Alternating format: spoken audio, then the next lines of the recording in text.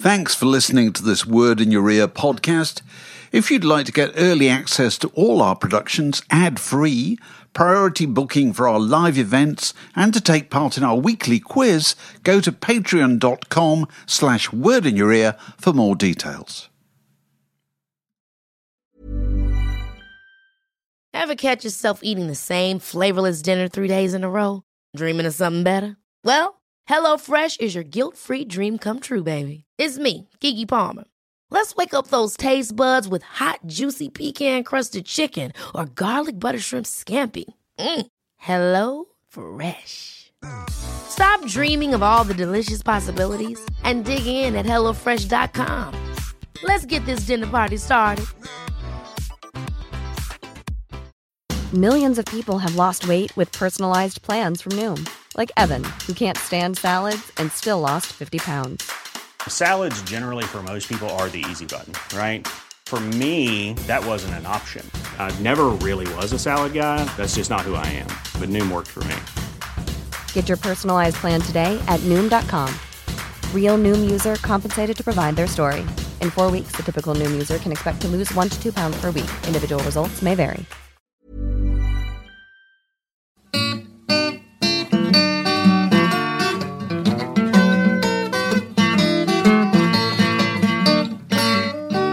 You're listening to a podcast from The Word. Okay, Stack Waddy game. Are you going first?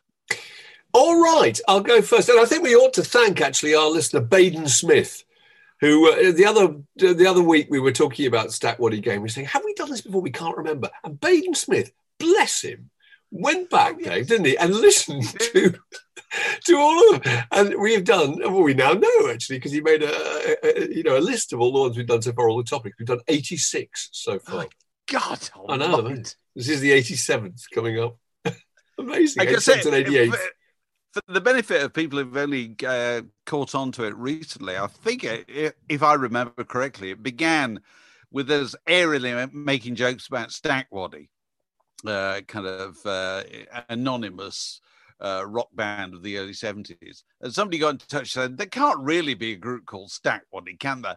And therefore, that's how it began. You know, the idea is that are these names real or are they Memorex? That was the idea. Exactly. One of them is fictitious. And actually, it's kind of expanded a bit since then. Now, it has, yeah. And I've gone into this different format. I'll give you one now. Okay. Reggae sound systems, right? Oh. Especially Jamaican ones, right, tend to have epic, cartoonish, slightly apocalyptic names. Right. So I give you famous reggae sound system or Marvel Comics superhero. Okay? All right. The first one is Silverhawk. Sound system or superhero? Silverhawk. Superhero. It's a sound system. From veteran producers Clevie and Steely, they beat Bodyguard in the Guinness Sound of Greatness Sound Clash when relaunched in October 2011. Just telling you. Just saying. Okay, second one, Night Nurse. That's a Gregory Isaacs tune, isn't it? But it can't be a superhero. That's got to be a sound system. No, this is a Gregory Isaacs tune, but it is actually a superhero. Linda Carter takes on the moniker Night Nurse in order to help and heal and patch up the superheroes in need. I know. Okay, Black Widow. Oh, superhero. Yep, that is super spy Natasha Romanoff, one of S.H.I.E.L.D.'s most deadly assassins and a frequent member of the Avengers. You know this stuff. I don't have to tell you that. Doctor Strange. No, sorry. Downbeat the Ruler. Downbeat the Ruler. Sound system.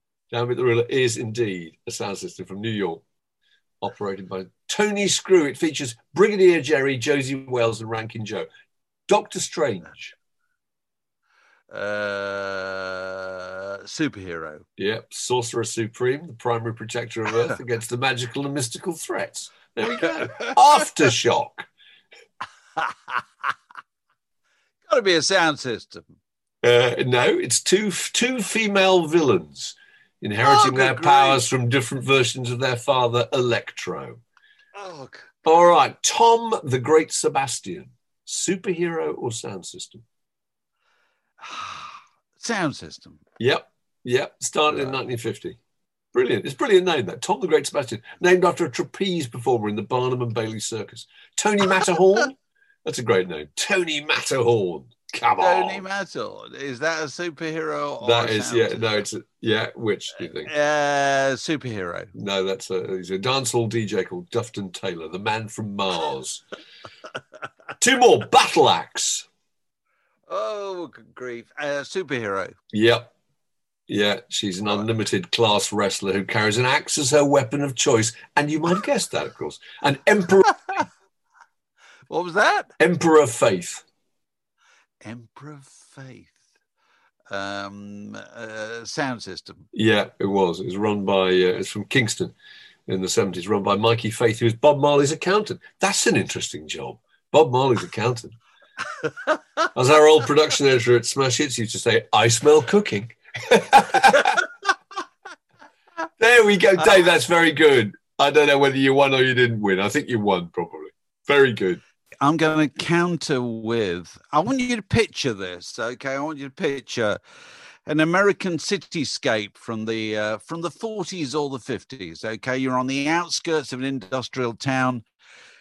Far in the background, you can see the smoke rising from the chemical plant, okay? And coming down a rutted road towards you is a beaten up old Cadillac going through the potholes in the road, heading towards a small house in the foreground, okay? And the man gets out of the car, and as he looks up at the house, a shapely female figure emerges from the door to the sound of a frowsy saxophone, and he can see her outline through the screen door. And a single shot rings out, because we're in the world of American film noir, okay, Mark? Oh, this is good. And so you have to decide whether these titles are classic American film noir or lesser-known Bruce Springsteen songs. Oh, okay? Very good. Very good. Which of the two? Okay. Here we go. Here's the first one. Yep. They Drive by Night. That's a film noir. It is. It's When one of anything, yeah. When one of two truck driving brothers loses an arm, they both join the transport company, where later one of them is falsely charged as an accessory in the murder of the owner. Okay, Murder Incorporated. Murder Incorporated. Is that a classic American film noir, or a lesser-known Bruce Springsteen song? These are great. That's another film. I swear to God, that's a film. I don't think that's a Murder Incorporated. No, that sounds like it's a movie title. No, it's a Bruce Springsteen song. Okay. It was tacked on the greatest hits made in 1982.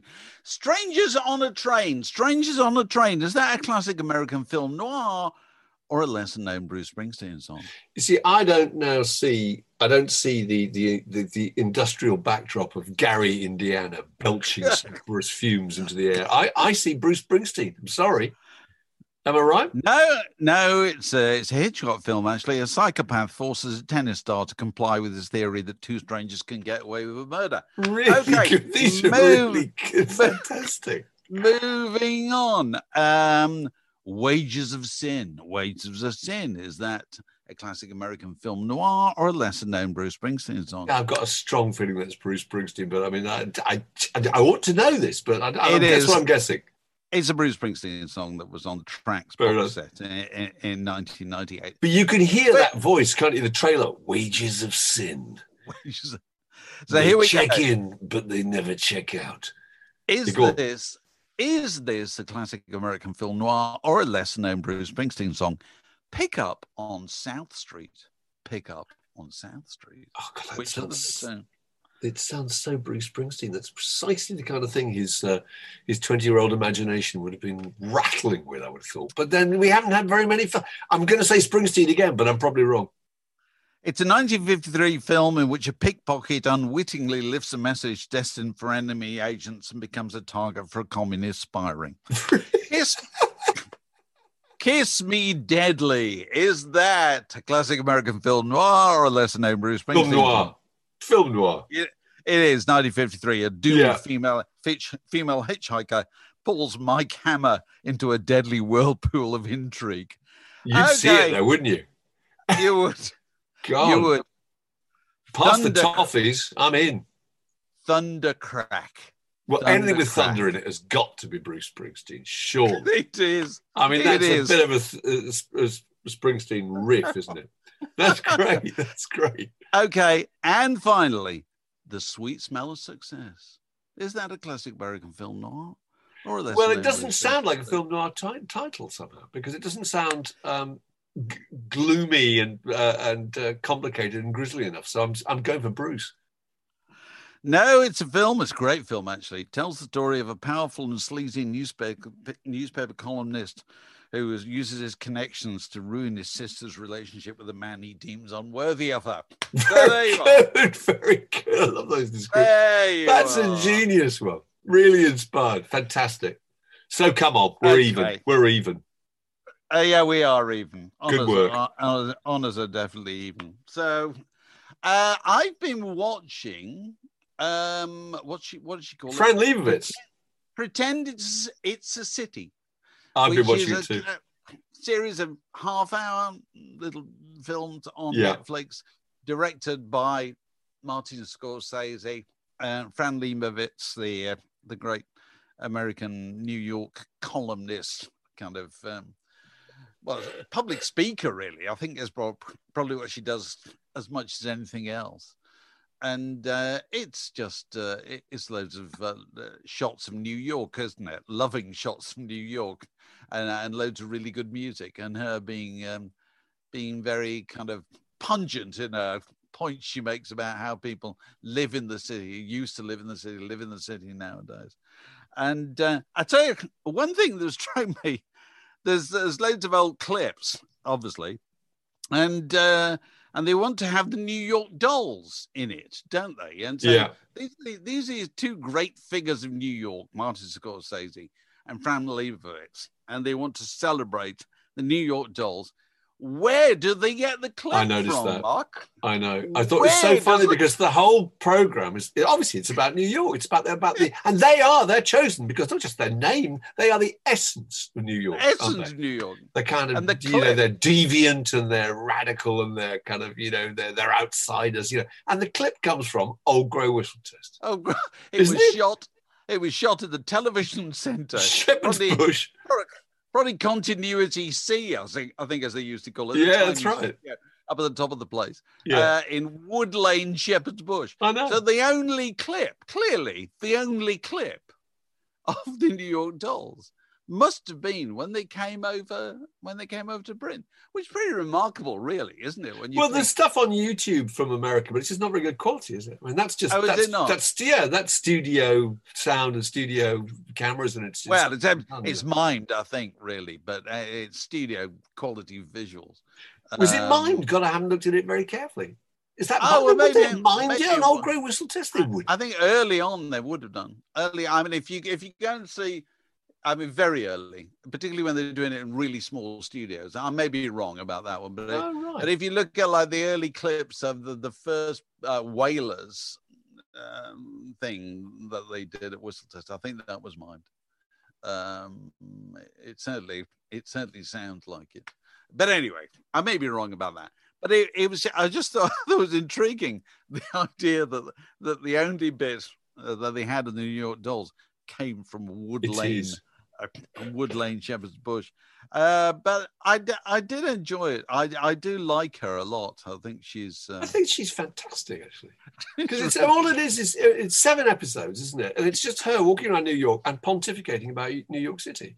She's either out in the street or it's old clips that you say of her, being interviewed or whatever, or Scorsese sitting in a club talking to her. And what interests me is what is it about New York that's so different from anywhere else? Because everything about New York City seems to be kind of radical and on the edge and of huge cultural significance and ahead of the curve. And there's no real equivalent anywhere in the world. There couldn't be it's like the New Yorker magazine. You read Talk of the Town and there's little sections about overheard picking up the kids from school in Greenwich Village. And everything seems to be so hip and forward thinking. And there's no equivalent of that. You couldn't have a magazine called The Londoner because London doesn't have that that character, does it? Doesn't represent the same kind of thing. Not. I mean, London's a great sprawling geographical area, and actually New York City is really only 2 square miles, going from around kind of Greenwich Village just up beyond the park, isn't it? So I thought it was interesting, and she talks about, you know, and she doesn't try to be funny just by being flip and surreal or taking a stand that she doesn't really believe in. She's just it's down to earth wisdom, isn't it? You know, that stuff about, you know, her subway stations being done up, being closed for 5 months to be repaired, whereas the subway itself doesn't really work. But the subway, because they're putting an art installation in there, you know, she said, this is what we need now. No, public transport will be better. We're going to have some art installations in the station, you know, like the Sun Loungers in Times Square. But she's great. I think she's really good. And she talks about. Talks a lot about music, doesn't she? She was a friend of Charles Mingus, and she gets a little pleasure from music. And she says that of all the arts, music is the one that makes people happiest, and which I thought was really interesting. Well, and she made a really good point. She says it most things that make you happy are bad for you, and music isn't. It's one of those few things that makes you happy and is really good for you. I thought it was quite an interesting point, actually. Yeah. Yeah. Well, it's wonderful, the stuff about Mingus. There's a bit where she goes to a Mingus show and he sees her, they've had an argument. He sees her in the audience and jumps off stage and pursues her down 20 blocks down the street, running after her. And eventually, they're both so exhausted, they kind of collapse. There's a silence as they're kind of puffing and panting. And he goes, "Hey, do you want to eat?" She goes, "You're meant to be on stage. People are paid to see There's a load of people back there waiting for you to finish it. Absolutely brilliant. And there's a lovely bit. I mean, talk about the high caliber names she drops. At one point, she says she has, how old is she now? She's about 70, I think. She's breakfast 70. With Duke Ellington and Charles Mingus.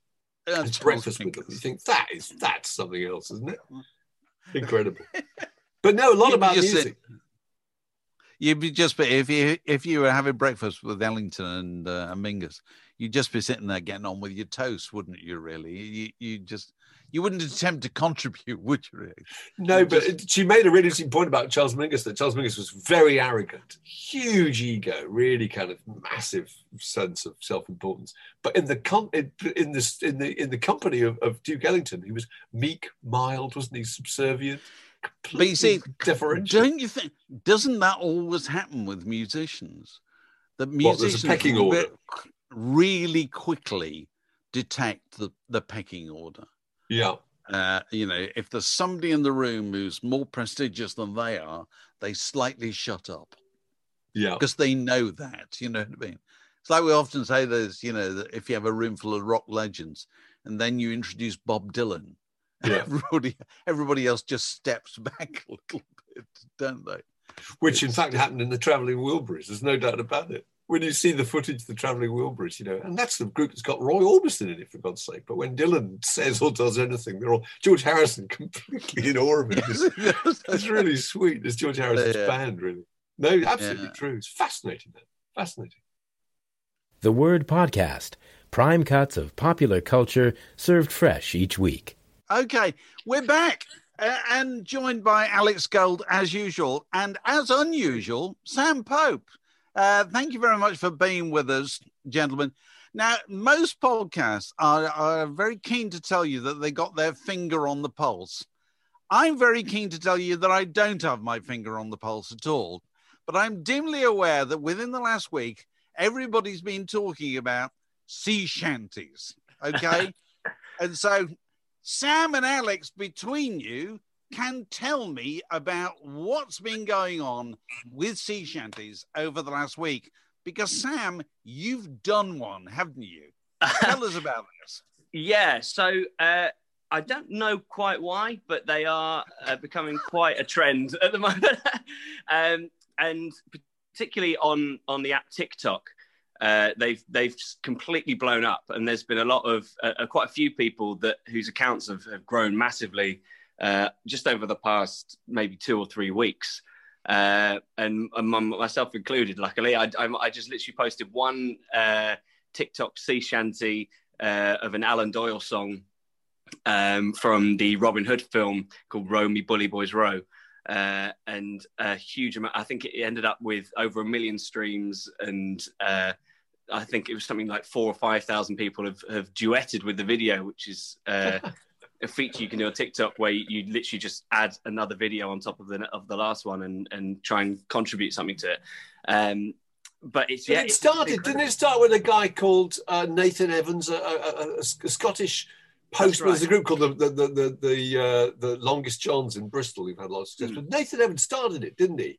That's right. He's a folk musician. He just recorded one sea shanty last summer, I think, and it suddenly took off from there. He did the Wellerman, and he recorded. I mean, he's fantastic. Like he recorded very well, and then again, like the duet feature just kind of ran away with it, and there's all these videos of.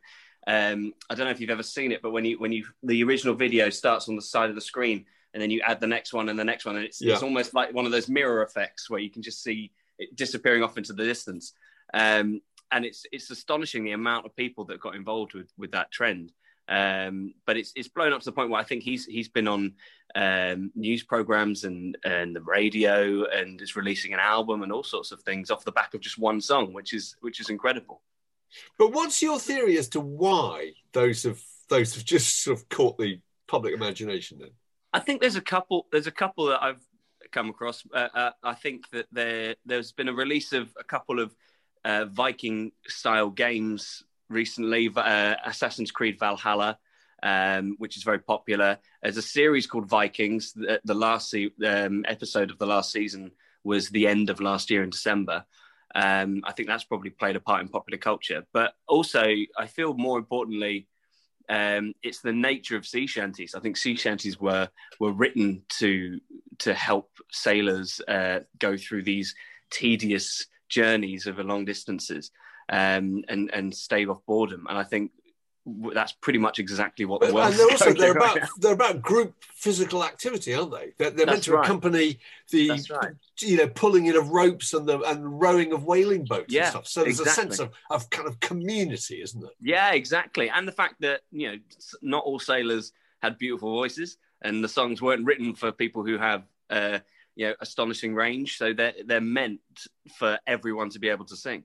And I think the duet feature on TikTok has just run away with that completely, because absolutely everyone and anyone is contributing, which is fantastic. Like I've had so many comments on my videos saying, I've never done a TikTok duet, but I absolutely have to do this one.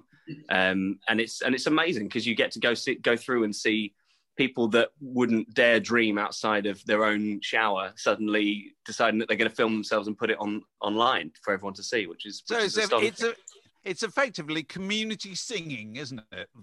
Using new technology. Absolutely. So tell me, when you first did it, presumably you've used TikTok before, and when you're doing things, I mean, you're an actor, a musician. You're presumably doing things partly for your own amusement, but you're also thinking, well, one of these might get a bit of a absolutely a tickle. I just never thought it would be sea shanties.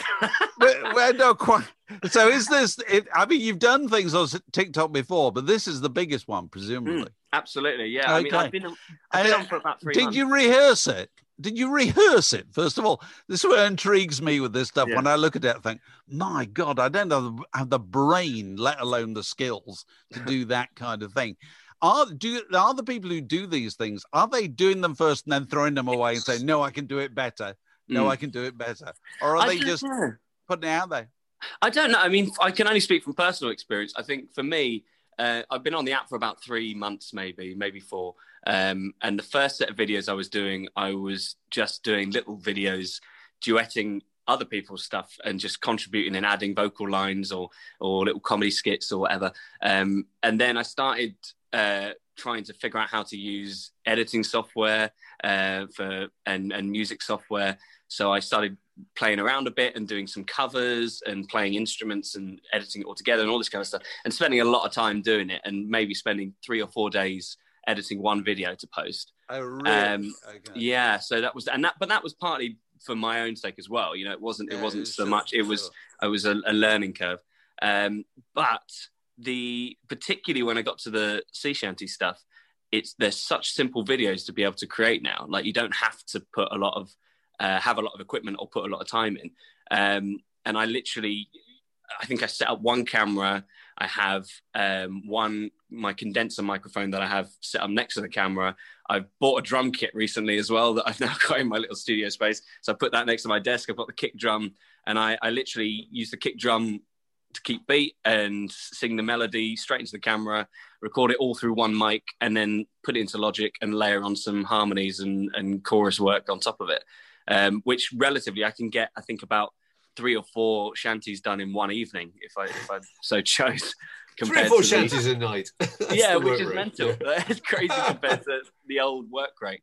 I think people in general, the thing about the app, about TikTok in particular, is that it's not so much about having a polished article. There are people out there that put out content that they spend hours and hours and hours creating, but there's also people that on the spur of the moment just pick up their phone, film something because they think it's funny, or film something of them singing or whatever, and then upload it straight away. And I think it's great to see the mix of content where you have some really captivating footage that someone's edited together and really well shot and well lit and everything, and then the next video will be just as if I'm holding my phone now, filming myself around my house, and someone showing you something funny their dog did. So it's yeah, it is a great, a great way of seeing a whole mix of content.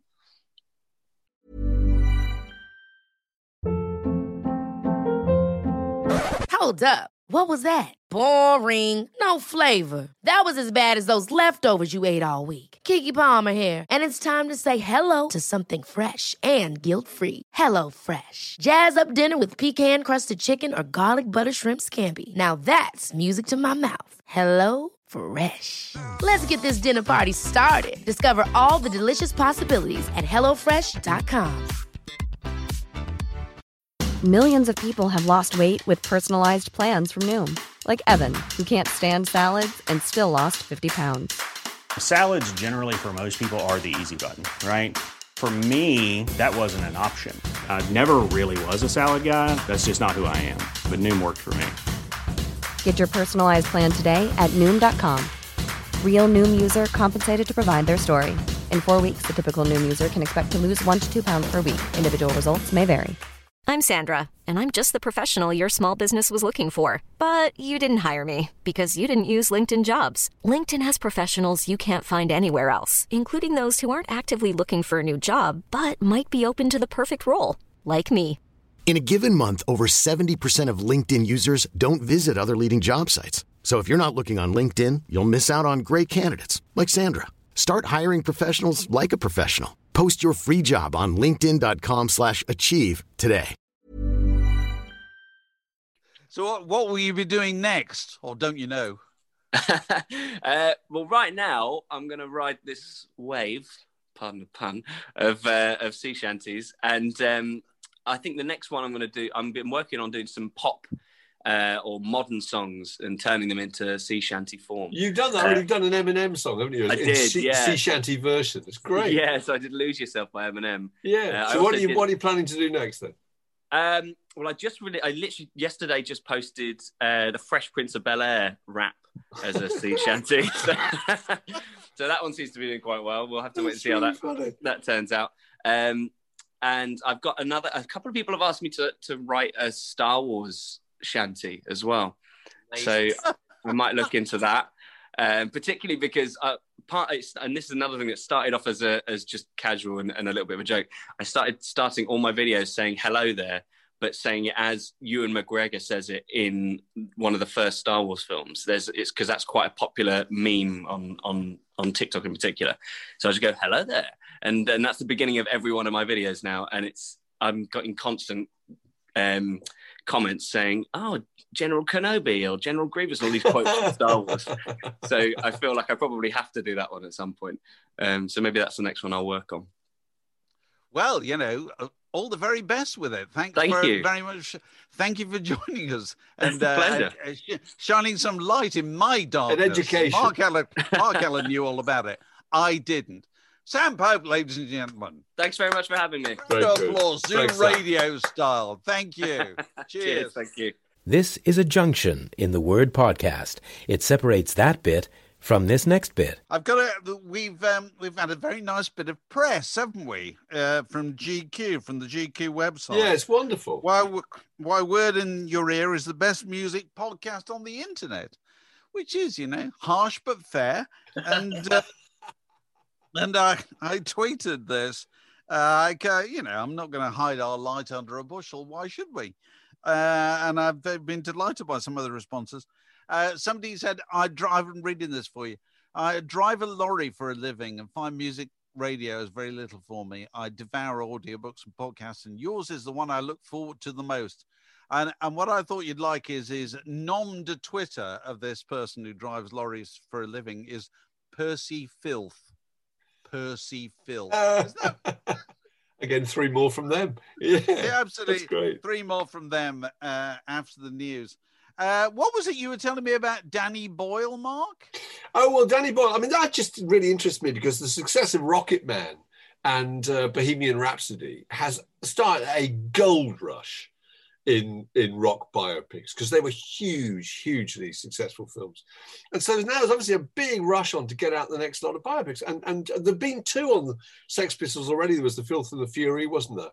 There was a Sid and Nancy, which did quite well. But Danny Boyle, he's about to start shooting. He's about to start shooting a film version of the story of the Sex Pistols, which I think will do really well. And it just made me think there are so many. I mean, there've been quite a few biopics already, but there are so many haven't been made. Nobody's made one about Fleetwood Mac yet. Why not? Wouldn't that be great? Fleetwood Mac, the Love Pentangle. Well, I mean, it'd be brilliant, wouldn't it? Blondie. I mean, what a story. Can I just push against this slightly? Go on. Which is that most band stories have unhappy endings, and films crave happy endings. So if you leave people with a downbeat ending, that's not why people buy tickets to go to the cinema. Fleetwood Mac's got a happy ending. Blondie's got a happy ending. Ramones, maybe not so. Sex Pistols, certainly not so. Hasn't there? I'm sure there's been a Keith Moon. No, you can end with the reunion of the Sex Pistols. I think Sex Pistols is a good story. Surviving Sex Pistols are all having reasonably good lives. They got together. They did their kind of, their whatever it's called, contraction. What was it called? The Filthy Liquor. I can't remember. Yeah, Filthy Luca. Yeah, Luca, the Filthy Luca tour. Yeah. No, I mean, I think a lot of them have got great endings. And you can engineer a happy ending. Fleetwood Mac, I mean, that's a great story. There's been a few people dropped by the wayside, but I mean, otherwise, it's just hilarious. Just a bit. It's laughs all the way. Yeah, apart from the many deaths and so forth. But Blondie, honestly, you think of the events that happened in Blondie's life. The Hall of Fame in 2006, if I remember rightly, Frank Infant and Nigel Harrison and Gary Valentine all turned up, and they weren't really members of the band, but they were invited by the Hall of Fame anyway to see the group get the recognition, and they were going to play. The band were going to play, and then they came up and tried to get on stage and asked to come on stage and play with the band publicly in front of all those people, televised. I mean, that's just an epic piece of film making waiting to happen, isn't it? It's fantastic. Yeah. Well, I don't know. And the Ramones, I mean, I know the Ramones doesn't have a terribly happy ending, but what an incredible story. We need to know that. One of them, I think it was Joey, stole Johnny's girlfriend, didn't he, 20 years before the end of the group, and that they barely spoke to each other ever again. They would travel to gigs and they never made enough money that they could live the luxury of being able to travel in separate vehicles and be in different hotels and avoid each other apart from being on stage. They had to kind of just rub along together for 20 years after all this friction. It's fantastic. Dee Dee's a film in himself as well. What's that? I thought Dee Dee Ramone would be a film in himself. Yes, he would. Yeah. Well, I mean, I think there's been a Keith Moon film in development for it must be about a decade. Mike Myers is meant to be involved, and I keep seeing references to its production or pre-production in various papers. See, that will not happen right at this moment. I mean, I don't mean the pandemic moment, but celebrating Keith Moon as a hero, knowing what we know about Keith Moon, it's a very difficult sell nowadays. Yeah. Very difficult. It is. It's more, a lot of things he did were really unpleasant. Fantastic drummer. the group would not have been the group without him. But, that's not what biopics are about, is it? No. They're about celebrating heroes. Well, all right, here's some others. Rod Stewart biopic. Why not? Led Zeppelin. It would work. The Who, possibly. The Who. The Who'd be great, yeah. Deep Purple. I mean, these are all fantastic stories. Can I throw in reasonably happy endings? You can engineer a happy ending. Can I throw in a sweeping statement, which I'll ask for Alex to either confirm or deny based on his experience of being in bands? You talk about the Ramones being exceptional because one member slept with another member's girlfriend, wife, or whatever. I'm saying not exceptional at all. I'm saying pretty much all groups, one member steals another member's partner. Oh, I think so. It was the end of Japan, wasn't it? Wasn't it Japan? Was it? Was it really? Oh, yeah, I'm pretty sure it was. Yeah. Yeah, it's pretty frequent. But if you think about the environments most bands form themselves in, most of them are pretty frequently in a state where they don't really know what they're doing. So and this makes situations like that eminently more possible. So yeah, it's kind of maybe not so much now because I think musicians, the generation below me of musicians are generally more rounded people, a lot younger. But certainly when I was a lad, it was pretty normal for a little bit of swappage and all that. But also, if you're in a band and you're touring, you're in that little bubble where you only ever get to socialise with or get to know or spend any amount of time with a very, very select number of people. Yeah, so that's where, that's why, if it isn't too much of a cliche or a generalisation, but I think it's true, it's why most women in bands who front bands tended to have relationships with people in those bands because they kind of felt safe with these are the people they got to know and travel with, were on the tour bus, But also there's the mentality of survival as well, I think, because, most bands are poor and, when you're poor, you sort of take what you can get when you can get it, and this applies to eating, washing, if you think that someone might fancy you, my God, you're going to go for it while that window of opportunity is open because you don't know when the next one might be. It's that kind of mentality.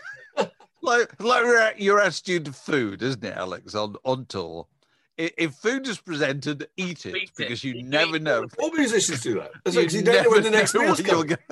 It's just a massive meal. You always end up starving, an 8-pack of BrewDog or whatever it is because you don't know when the next time you get to get some beers in, So relating all this to somebody we talked to this week, I still insist going back to the stories of bands. The Beatles is the best story of bands. Yes, because it starts and it finishes. Yeah, and it doesn't finish too unhappily, really. I mean, I know there's a certain amount of bitterness there, but it's all triumph. They never declined. They never had to come back or anything like that. Can I just interject and confess that at the end of the anthology, when Ringo says, at the end of the day, we were just 4 guys who loved one another, I shed a little tear. Yeah. Well, ashamed of. Nothing to be ashamed of at all. No, absolutely. Yeah, perfect story. And so we're talking to Tom Holland this week in Word in Your Attic about he wants to write a history book, doesn't he, about where the Beatles fit into all this in the history of kind of Western thought and Western. He was so interesting about it. The thing about talking about the Beatles in the shadow of the Second World War was so interesting because he was saying how radical their message, the kind of all you need is love message was, because they were born during the war. There's that. They on the way to Hamburg, they stopped, didn't they, with Lord Woodbine and visited the War Memorial. They just grew up with the shadow. John Winston Lennon, the whole thing, and the fact that they were writing those songs about a kind of unifying love after all that had a real significance at the time, which we probably don't appreciate now. Another thing Tom Holland said was he started the song every day, didn't he, Dave, by playing 2 particular songs. He played Good Day Sunshine and Here Comes the Sun, because he said the value of happy music was so crucial at the moment. I thought it was really interesting. I went and put on Good Day Sunshine after that, and it made me think what a fantastic lyricist McCartney is. We take a walk, the sun is shining down, burns my feet as they touch the ground. That's a great lyric, isn't it? Do you think? Just thrown away. It's fantastic. Yeah. Brilliant songs. And oddly enough, he's the man with bare feet on the cover of Abbey Road, isn't he? Yeah. Never thought about that. Burns. But I remember doing we did a piece in Word about songwriters, and one of the things that I asked various people was, is it more difficult to write a happy song than a sad song? And K.D. Lang said, as a society, we have trained ourselves to think that melancholy produces better art.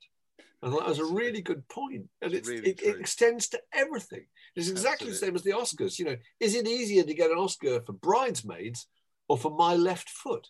You know, the answer is obviously My Left Foot, you know, because any film about suffering or sorrow or melancholy or, or any kind of internal navigation is considered to be more substantial and more worthwhile than anything that's just funny.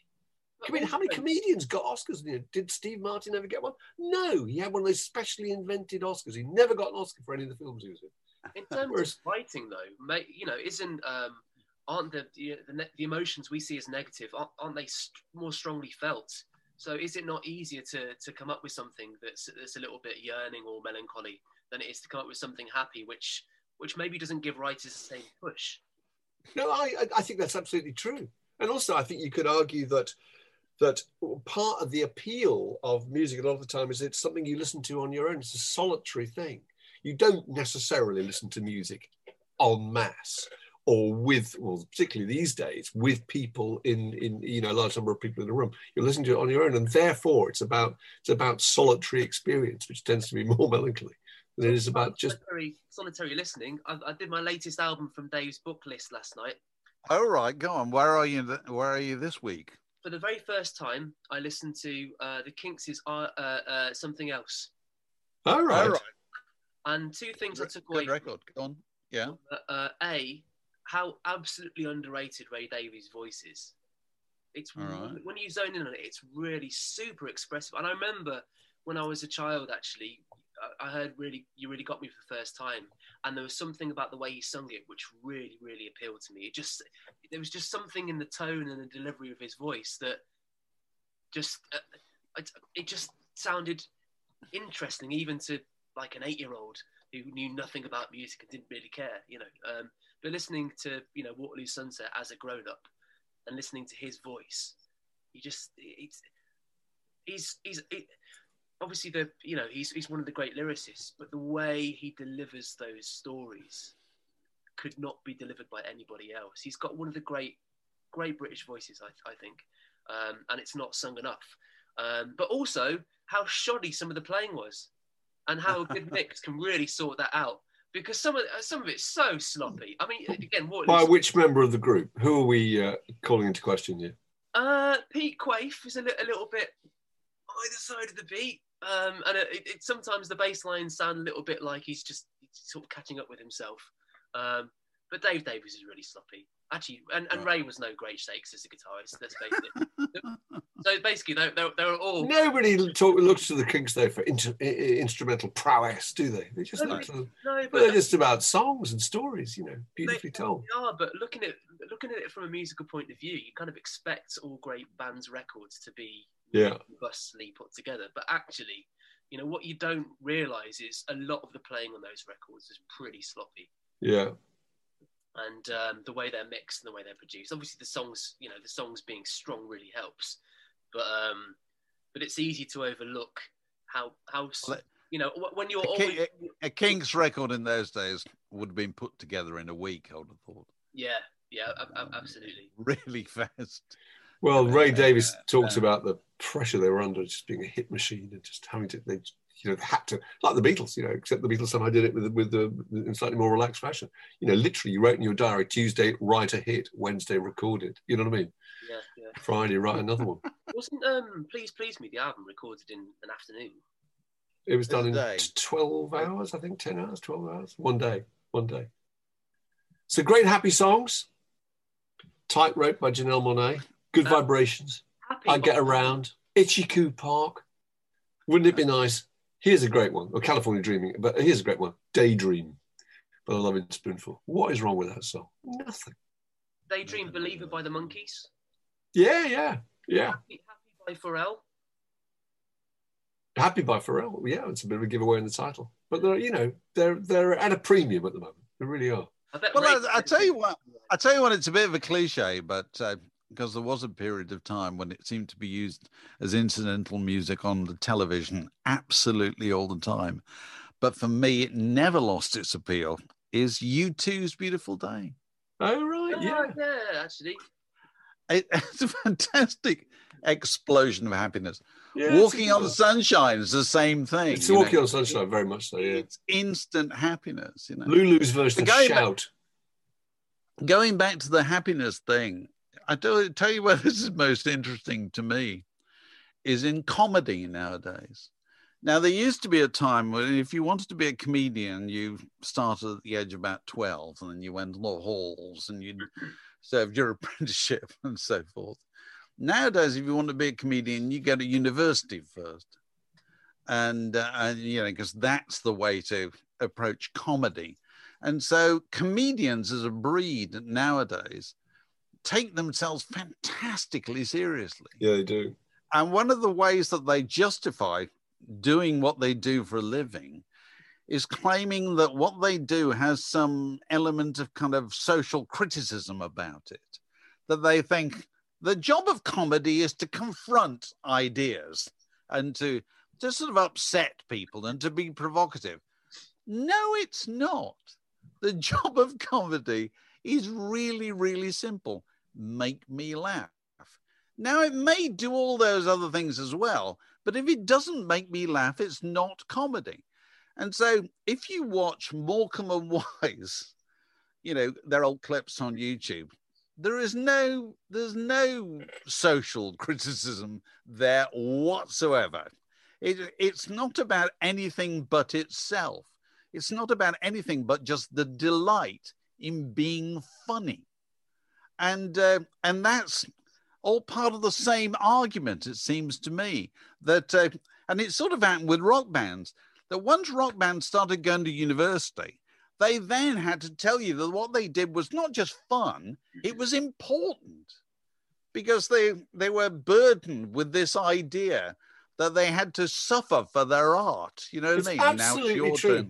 It's completely true. There are comedians like Lee Mack who never get any credit at all, who are genuinely funny, very, very witty and spontaneous guy. Never gets any credit because all his stuff is kind of considered to be superficial. He doesn't represent anything.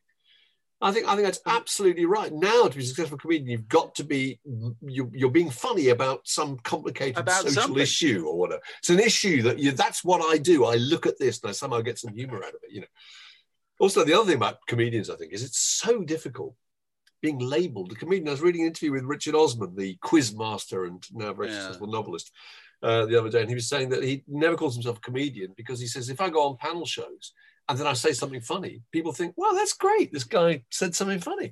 But if you're a comedian, he's not a comedian. He's not billed as a comedian. But if you're billed as a comedian, you're the pressure to be funny. It's like that idea. Have you ever met somebody at a party who says, well, you say, well, I'm a comedian? And you kind of think, well, that's so different from saying I'm a musician, because if I'm a musician, they don't have to prove then and there that they're a successful one. Because the definition of a comedian is somebody who, as you say, makes somebody laugh. You look at them thinking, are you? Are you really? It must be miserable. Yeah, it must be horrible. Well, that's why none of us will ever be comedians. So what else is happening in the world of Word in Your Ear and Word in Your Attic? Alex, we've just done Andy Miller this week. We did Tom Holland this week. Remind me.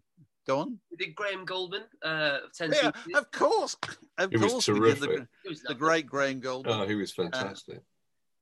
We got more of that stuff coming up over the next few weeks.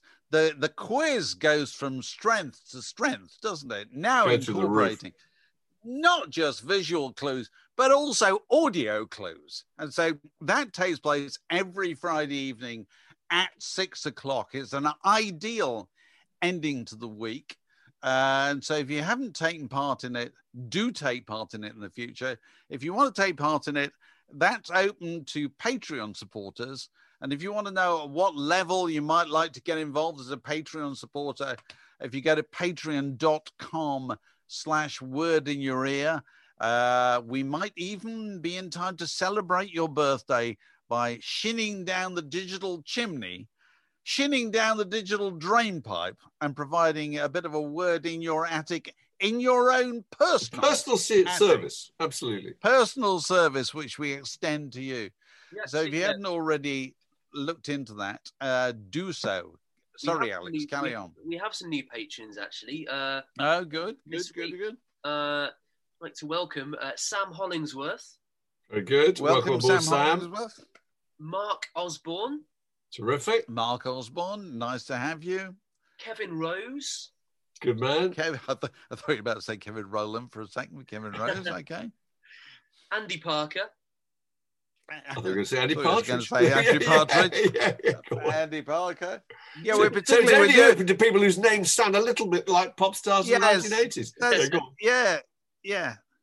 Nicholas Davidson. All right. Davidson. Good to have him. Paul Knox. Excellent. Knox. And Emerson Rogers. And Emerson Rogers, what a great name. Emerson Rogers was like a president of the United States in the 18th century. Very good. Okay. We should also mention that we're plotting a Patreon only gathering, aren't we, for the next couple of weeks? We are. Oh, we are. With more details of that in the next few days. So make sure you investigate at patreon.com/wordinyour-ear and welcome on board. Hello there. Here's another shanty rap. Now this is a story all about how my life got flipped, turned upside down. I'll take just a minute, boys, sit ye right there. I'll tell ye the tale of the Prince of Bel-Air. Row, boys, yo, boys, a story with characters rare. Row, boys, yo, boys, the tale of the Prince of Bel-Air.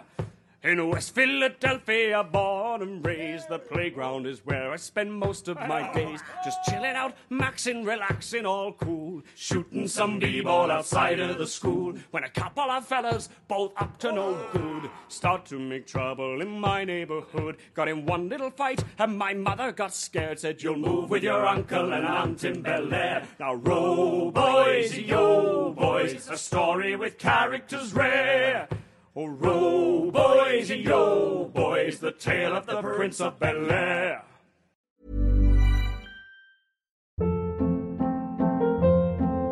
Hold up. What was that? Boring. No flavor. That was as bad as those leftovers you ate all week. Keke Palmer here, and it's time to say hello to something fresh and guilt-free. Hello Fresh. Jazz up dinner with pecan-crusted chicken or garlic butter shrimp scampi. Now that's music to my mouth. Hello Fresh. Let's get this dinner party started. Discover all the delicious possibilities at HelloFresh.com.